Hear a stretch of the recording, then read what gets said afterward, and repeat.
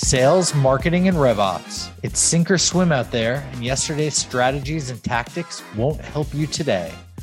This is Revenue Today, and I'm your host, Jared Robin. Join me as we interview revenue leaders in our community to learn what steps we could take right now to help you scale yourself and your company. Revenue Today is sponsored by RevGenius, and we're on a mission to bring inspiration and creativity to all revenue professionals in the world. Want to shout out our sponsor, Demandbase. Demandbase is smarter GTM for B2B brands. They help marketing and sales teams spot the juiciest opportunities earlier and progress them faster by injecting account intelligence into every step of the buyer journey and orchestrating every action. For more information about Demandbase, visit demandbase.com. And the last one is around having a centralized system. So we absolutely recognize that this is going to be an option for a lot of organizations on the call. Maybe you already have a centralized system in place. Maybe you're using your existing tech stack to respond to RFPs. But based on our benchmarks, we found that 81% of average software sales teams use a centralized response. For the top performing RFP responders, it's actually up to 87%. And this can range across a number of different systems and solutions that you can have that maybe aren't necessarily RFP response software, but they have a lot of the components of being able to collaborate, tools like a Slack or an MS Teams, having that centralized database like a SharePoint or a Google Drive, and then driving some of those automation features, if possible, with some of your existing solutions. We talked to, the people that do have a system in place, and we asked around, what are you finding in terms of the benefits of that software? We wanted to point out two of the benefits here that are probably the most important as number one, time savings. So how do you get back time in your day to drive more attention to those customized responses, those out of the box questions that you haven't seen in the past? And then also automation of tedious or more manual tasks. One of them that's top of mind for me is when you tap a subject matter expert with the list of questions and you don't realize they're on PTO. And 3 days later, you're tapping them again, manually asking them, hey, have you followed up on this? There's a lot of repetitive back and forth that could be saved through trying to automate some of that, trying to set up automated reminders, whether that's calendar invites or little nudges along the way. These are really the things that are time sucks out of the RFP process, especially doing that first draft of those commonly answered questions, which really, depending on the industry, could be 50 to 80% of that initial draft is spent on copying and pasting from existing repositories. And it's just not the best use of anyone's time, whether you are an individual contributor or to the person who mentioned like their CRO. Like hopefully it's someone with, that position within the company isn't being reduced to like more of those manual tasks. We found that top performers can submit responses faster because they're already taking those best answers from the library. So at the very least, taking your repeatable content, centralizing it somewhere so that yourself and other people can access is going to be a way that you can save that time. And whether that's using your existing software or investing in a tool, it's a great kind of first step. And the other thing is, any system, move with, and sorry, I think my audio might be cutting out there a little bit, but I think we're back. But any system will require that kind of human ownership and maintenance. So sure, you can rely on some of these tools, but the nature of content itself within your organization is that it's always evolving. Your number of customers, your product releases, the different aspects of your services that you're providing for customers is constantly evolving. So you need to have that same eye of updating content as well as the internal systems that you're using. And then how do you add that human touch and element to it? So use the system actively. And what that means is, build in a final read through into the process. So you want to trust your answers that you're getting to respond to these RFPs, but you will still need to do that final review. Probably catch those one or two answers of, oh, actually, we updated that product feature 3 days ago. Or I remember that legal actually came back and we've updated our policy on that. And you sometimes won't be able to catch that regardless if you're using automation or a system or not. The next one is having a regular cadence to review answers. And a lot of people, think that this is extra work.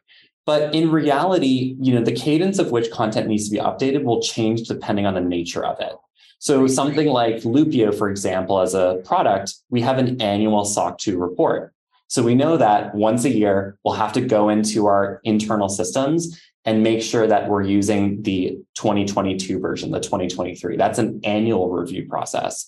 Something like your software and platform, if you're more on the software side, that might have 3 to 4 week sprint cycles where it might need that more frequent review process. And then the last one as well, like don't let all of that hard work that you put into a winning bid, or even one where you were really close to winning and maybe there was something that was out of your control, like you need to capture that information and not rinse and repeat every time. So this is where it's a great opportunity to, maybe we talked about a go, no go process at the beginning, but I think also a debrief when you do win an RFP is really critical. What did we learn here? What did we do differently? And which of these answers can we use in the past? Anything to add there, Amy-Louise? Just around the regularly reviewing answers as well. Again, initially that might seem like it's more work, but you're likely decreasing the amount of SMEs you have to bring in each and every time too. So again, if you have those standardized answers that marketing has vetted, they have approved it, it's in the brand voice, you're not going to have to go to marketing for every single RFP response that you're responding to get their buy-in from it. They're going to have that standard answer. They're going to regularly update it. Maybe it's annually, maybe it's every 6 months. But once you're pulling from that single source of truth that's been vetted by the correct people in the business, that proactive review cycle is actually really helpful and saves time holistically across your entire process.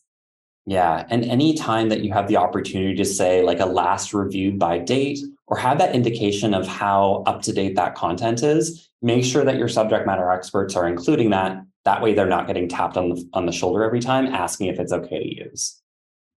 So in summary, now that you've got thinking about how this all works in theory and you're trusting Amy-Louise and myself, we want to help you out with this. So we've built out a number of different resources that will help you regardless of your business and that will help you with some kind of quick actionable takebacks. So again, what we wanted to say for 4 winning habits that you can use today, and these are realistic. These are things that I think, regardless of your position at your company, there are suggestions that either you can implement or you can bring to your team. Number 1, don't start from scratch every time. At the very minimum, you should be pulling from that centralized database, those previously won RFPs, and trying to rinse and recycle. Learn from this process and try to centralize it as much as possible so that the people that are involved in the RFP process are learning together and that you're all aligned on what you need to succeed. The next one, include that best mix of contributors.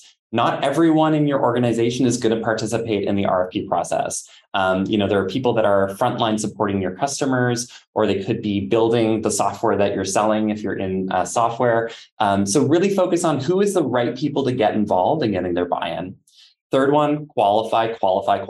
So making sure that you're doing that thorough read through, making sure that you're maybe bringing in a small group of people to get their opinion. So if you're not sure, for example, if you can satisfy one of the key requirements, you're bringing in someone from your team that can vet that and give you a little bit more perspective. Like, is this doable? Is this, a yellow flag? Or is it something that's not going to be able to go through? And we really want to clarify that with the vendor, maybe through a Q&A period.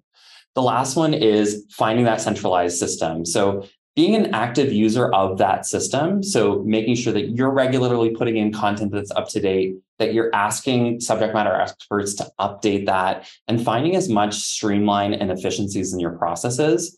These are all of the things that we found are part of those award-winning teams, those teams that are winning more than half of the RFPs that they're responding to.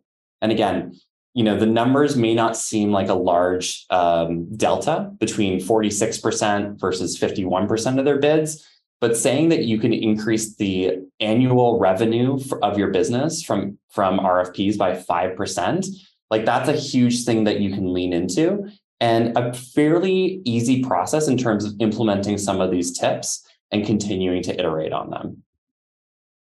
That was a lot of information. We know. Whoa, another great episode of Revenue Today. For show notes, links, and mentions, visit revenuetoday.live. For all my friends in the Rev Genius community, thank you. It's been awesome to spend this time with you. Please DM me any feedback and ideas in our Slack channel or on LinkedIn. If you're not in Rev Genius, join us at revgenius.com. It's free and it only takes like 2 seconds, and you'll be joining a group of 27,000 revenue professionals strong. We've got it all. Looking forward to seeing you there. Catch you on the flip side.